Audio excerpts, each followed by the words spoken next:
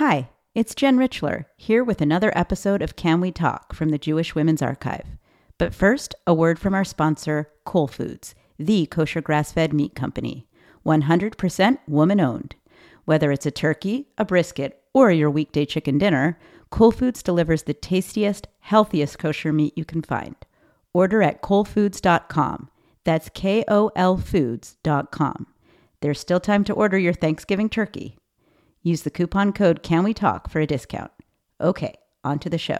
Please note, this episode includes descriptions of violence.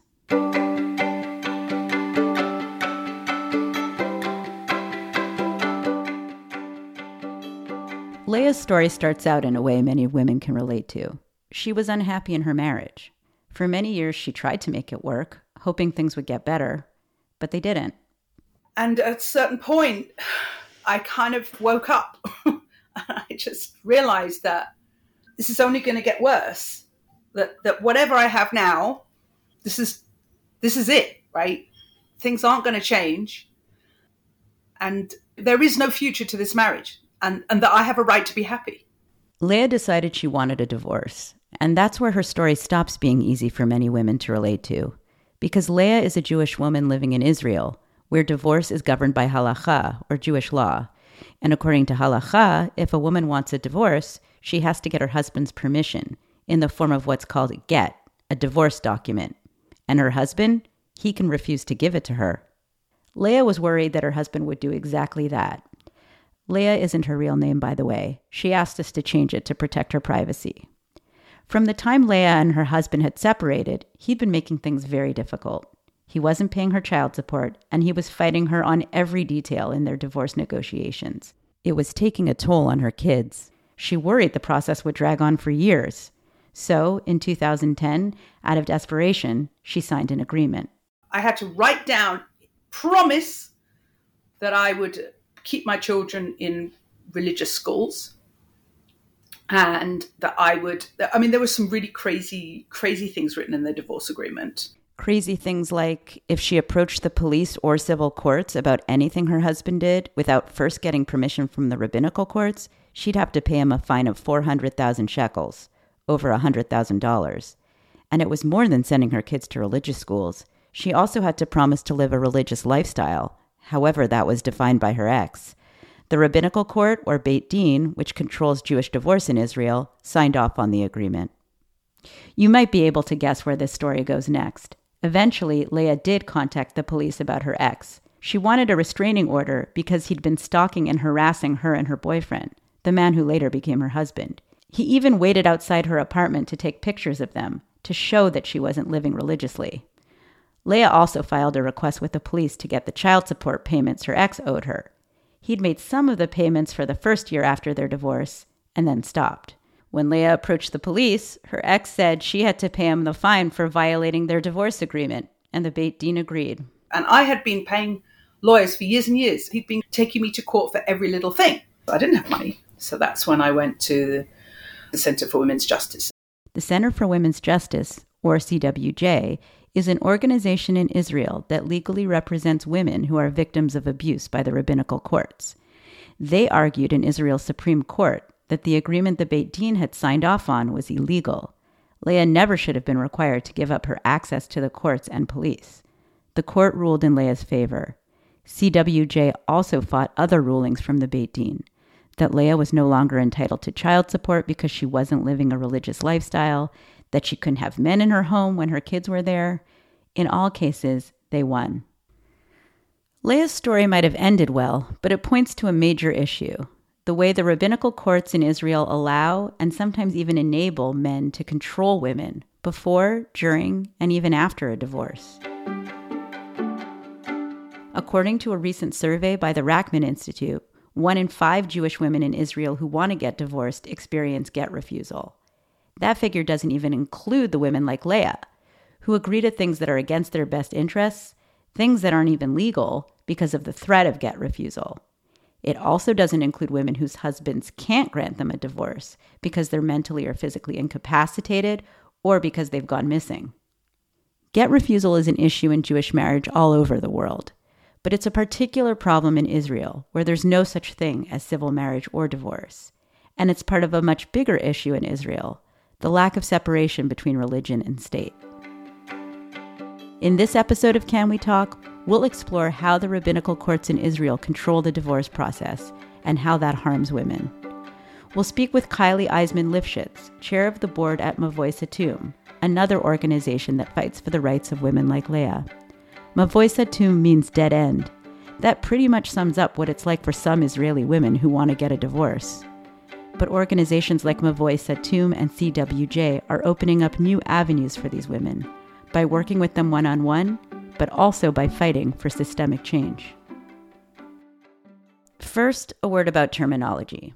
Technically, a woman whose husband won't grant her a divorce is called a mesura v'get, which means a woman who is refused a get. A woman whose husband can't grant her a divorce, say because he's incapacitated or missing, is called an aguna, which means chained woman. But in practice, the term aguna is used to refer to a Jewish woman who can't get a divorce for any reason, and that's how we'll be using it here. Kylie says a lot of people mistakenly think agunot are always observant women. This is one of the big misconceptions. This is only a religious woman's issue. Every single Jewish couple who registered as married and who wants to get divorced has only one avenue to get divorced, and that is through the rabbinic court system, which is run by ultra-Orthodox members of the rabbinic community. And I think even though there are a lot of different avenues in which people can get married, a lot of people go overseas to, Cyprus to get married because they don't want to get married with the rabbinate, but then they come back and they register as married. Once you're registered as married in Israel, under the state laws, then you have to get divorced through the state. And the state basically channels everyone through the rabbinate. And they have basically sole control over this issue. And I often use that as a reminder to people who think, well, my husband will never do that to me. He would never refuse a get. And I say to them, okay, but you don't know that, God forbid, something wouldn't happen to them. Could have like an aneurysm and suddenly become incapacitated, and then you're stuck. So obviously, if a woman can't get legally divorced, then she can't legally remarry. But not being able to get a divorce goes beyond that in terms of the ways that it can affect her life, and if there are children, then her children's lives. So can you walk me through that too? Sure. So the first thing is, I think that it definitely prevents her from dating again and finding another partner. Any children that she has with another partner outside that marriage are considered mamzerim. They're outside the Jewish community, and no one Jewish can marry them for generations, and them and their children. Until recently, a woman who couldn't get a divorce also effectively couldn't get fertility treatment for any future children. That's because, according to Israeli law, that woman had to get permission from her former partner, and it's unlikely the same man who refused to grant her a divorce would allow her to have the treatment. Get refusal is a particular problem for women whose husbands are abusive. An abusive husband, what does he say to his wife? I'll never let you go. I'll never let you marry anybody else. You'll never have children. And when the woman gets to the court, the rabbinic courts basically say, well, yes, he does have that final say. So we had like a situation just early this year with a woman whose husband took her to the forest and cut her up with a box cutter and left her for dead. And she dragged herself to safety and recovered and then filed for divorce. And he was refusing to release her from the marriage, from jail. And he was put in jail for attempted murder. What came out is that his lawyer was advising him not to give the get. And I think he was hoping to put pressure on his wife not to testify against him. So, she was put in this impossible situation. Do I let the person who tried to kill me go free, or do I stay married to him forever? Yeah, that is a really disturbing example. That's the extreme, but it is exactly the problem, because who are the people who are most likely to take advantage of this kind of power and control? The abusive husbands. Many of the women who suffer from withholding of the get have experienced abuse, emotional, physical, psychological abuse within the context of the marriage.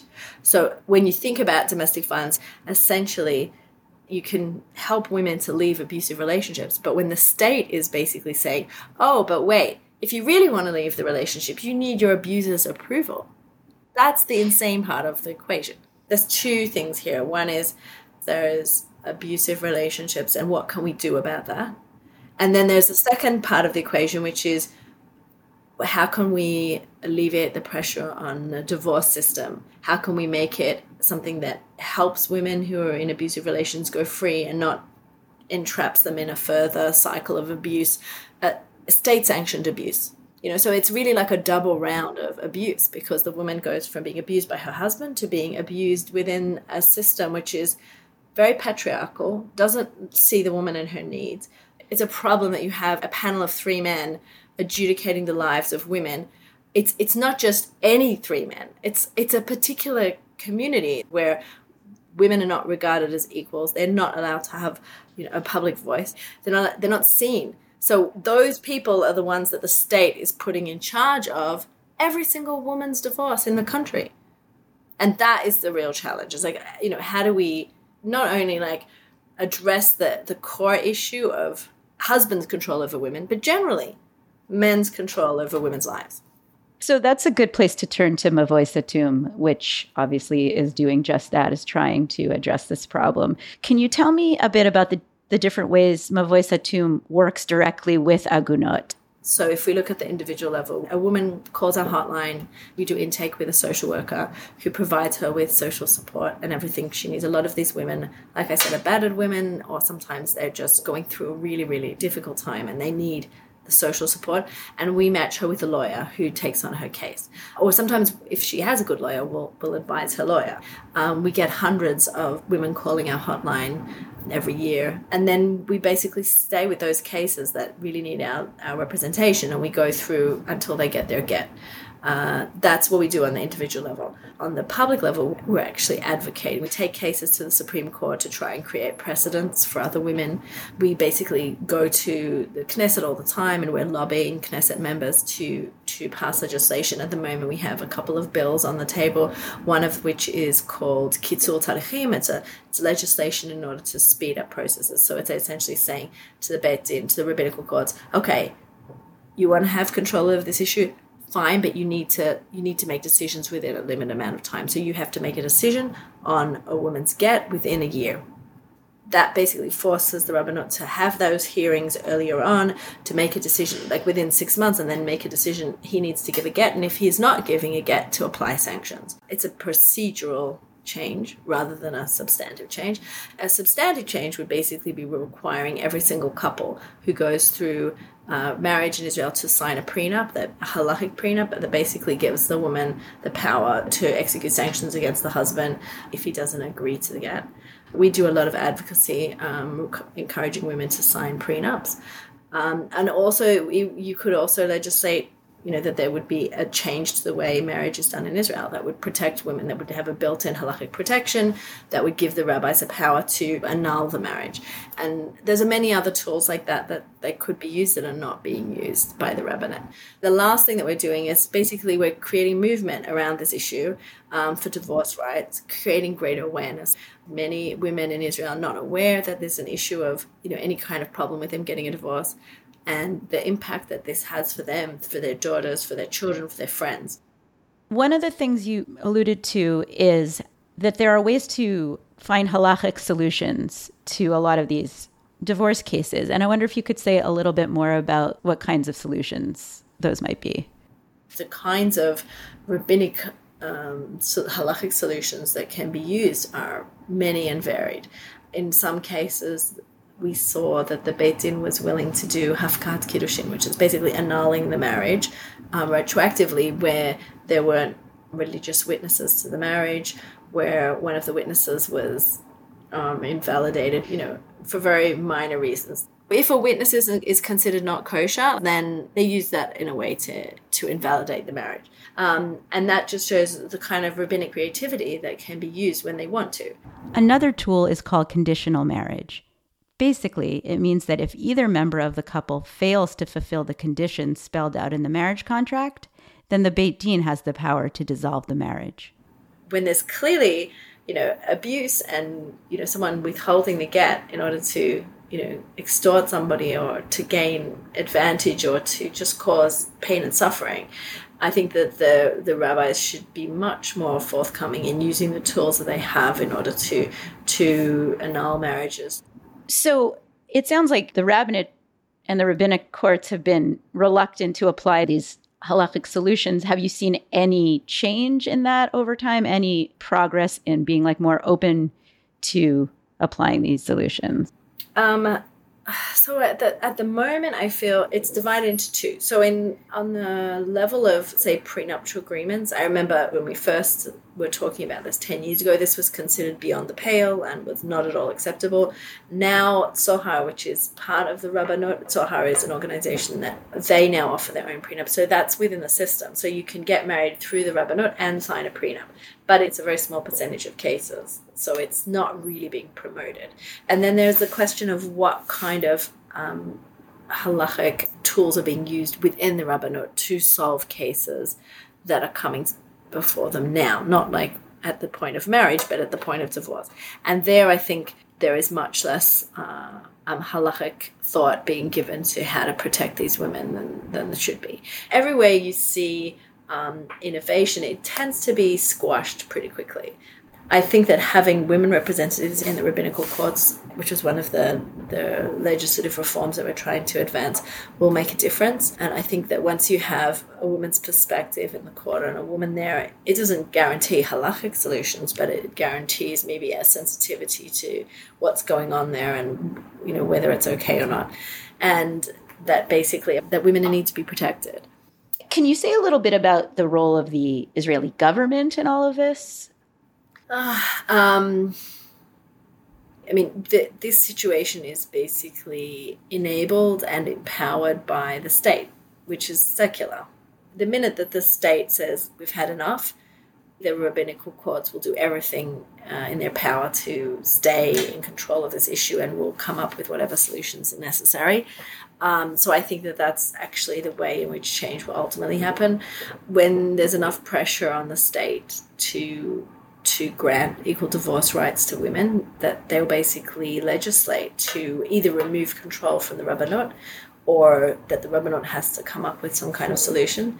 And that at the moment there isn't enough pressure on the Rabbanut to actually resolve this issue. The government can also take steps on its own to give Algunot more rights. They did that in 2008 when they amended the spousal property relations law so that couples can divide their assets even before they're officially divorced. So a woman whose husband refuses to give her a get can still move on with her life in other ways.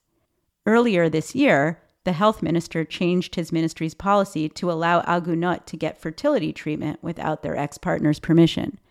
Both of these changes came after a lot of pressure from groups like Mavoi Satum. Now, with the new far-right government in power, both have the potential to be reversed. Kylie thinks lasting change will come when the government responds to public pressure and in turn puts pressure on the rabbinate to change its policies. If the state of Israel says you need to find a resolution and the rabbis within Israel come up with a halachic solution that they're happy with, that basically protects women, that actually has impact for generations to come and for every woman around the world. At the moment, the conservatism of the rabbis in the state rabbinate is setting the tone for everywhere in the world. So any rabbi, even in the States, who comes up with, interesting solutions gets shut down because the rabbis in Israel kind of determine, who's a Jew. They determine all kinds of things that have reverberations around the world. So I think it's an opportunity as well. Strategically, if you would ask me am I interested in dismantling the Rabbanut? No, I'm much more interested in reforming the Rabbanut because I think that if they are able to come up with a halachic solution, it will basically cover every woman then. Not everyone agrees with this strategy. Here's what Leah said when I asked her about the number one change she wanted to see. Get rid of the Rabbanut. Get rid of it. The institution is self-serving. It doesn't help anybody with anything. It just causes tremendous distress. If you like rabbis, that's fine. Find a private rabbi. But don't make the Rabbanut a civil national institution. It is immoral. It's wrong. Israel is a multicultural country. There are 1,000 different shades of how people see themselves as Jews. and they have absolutely no right to define people in the most intimate area of their lives. This gets to the core of the debate about how best to reform the system for Jewish divorce in Israel, not to mention all the other things the Orthodox rabbinate controls, like kashrut, conversion, and marriage. There are those who want to work within the system to fix it, and those who want to dismantle it. But even if they have different ideas about solutions, Leah and Kylie agree that organizations like the Center for Women's Justice and Mavoy Satum are crucial. If women didn't have these people to turn to, I don't even want to think what would happen. If you need to go and appeal bad judgment, you can't do it on your own. How can you appeal a judgment of a Bet Din that tells you can't have your children, that they've decided that you are a prostitute or that you are a drug addict or whatever the recalcitrant husband will come and claim to them. You're poisoning your children against religion, whatever the claims are. If they make a ruling against you and you want to get that ruling taken down, the only way you can do it is with a lot of money. And the average woman can't afford that. So these organizations are tremendous. They see an injustice and they will do whatever they can to correct the injustice. They also agree that get refusal is an urgent problem that can and must be solved. I feel like this issue is actually a wonderful social justice issue. It's not something entrenched like, even domestic violence. I don't think you could hope to eradicate it completely. You can combat it. Poverty, health issues. There are things that are ongoing that you're going to be dealing with for generations. But this issue, it's something that actually could be done in our lifetimes and could then protect generations of women to come from this kind of abuse. When you think about, women's rights and where the main battles are, most people think of it as around domestic violence, around sexual harassment, and maybe equal pay. But I would say that if you look at women's economic well-being and their sense of personal safety and security and their ability to live everything that they most care about, this is it. You can learn more about Mavoy Satum at mavoisatum.org and the Center for Women's Justice at cwj.co.il. And you can learn more about Agunot in the Shalvi Hyman Encyclopedia of Jewish Women at jwa.org. Thank you for joining us for Can We Talk, the podcast of the Jewish Women's Archive. Thanks to our sponsor, Whole Foods. Special thanks to Leah for sharing her story, and to Rachel Stomel at the Center for Women's Justice for connecting us with Leah and for offering helpful insights. Our team includes Judith Rosenbaum and Nahani Rouse. Special thanks to Jenny Sartori for help with this episode. Our theme music is by Girls in Trouble. You can find Can We Talk at jwa.org/canwetalk or wherever you get your podcasts. I'm Jen Richler. Until next time.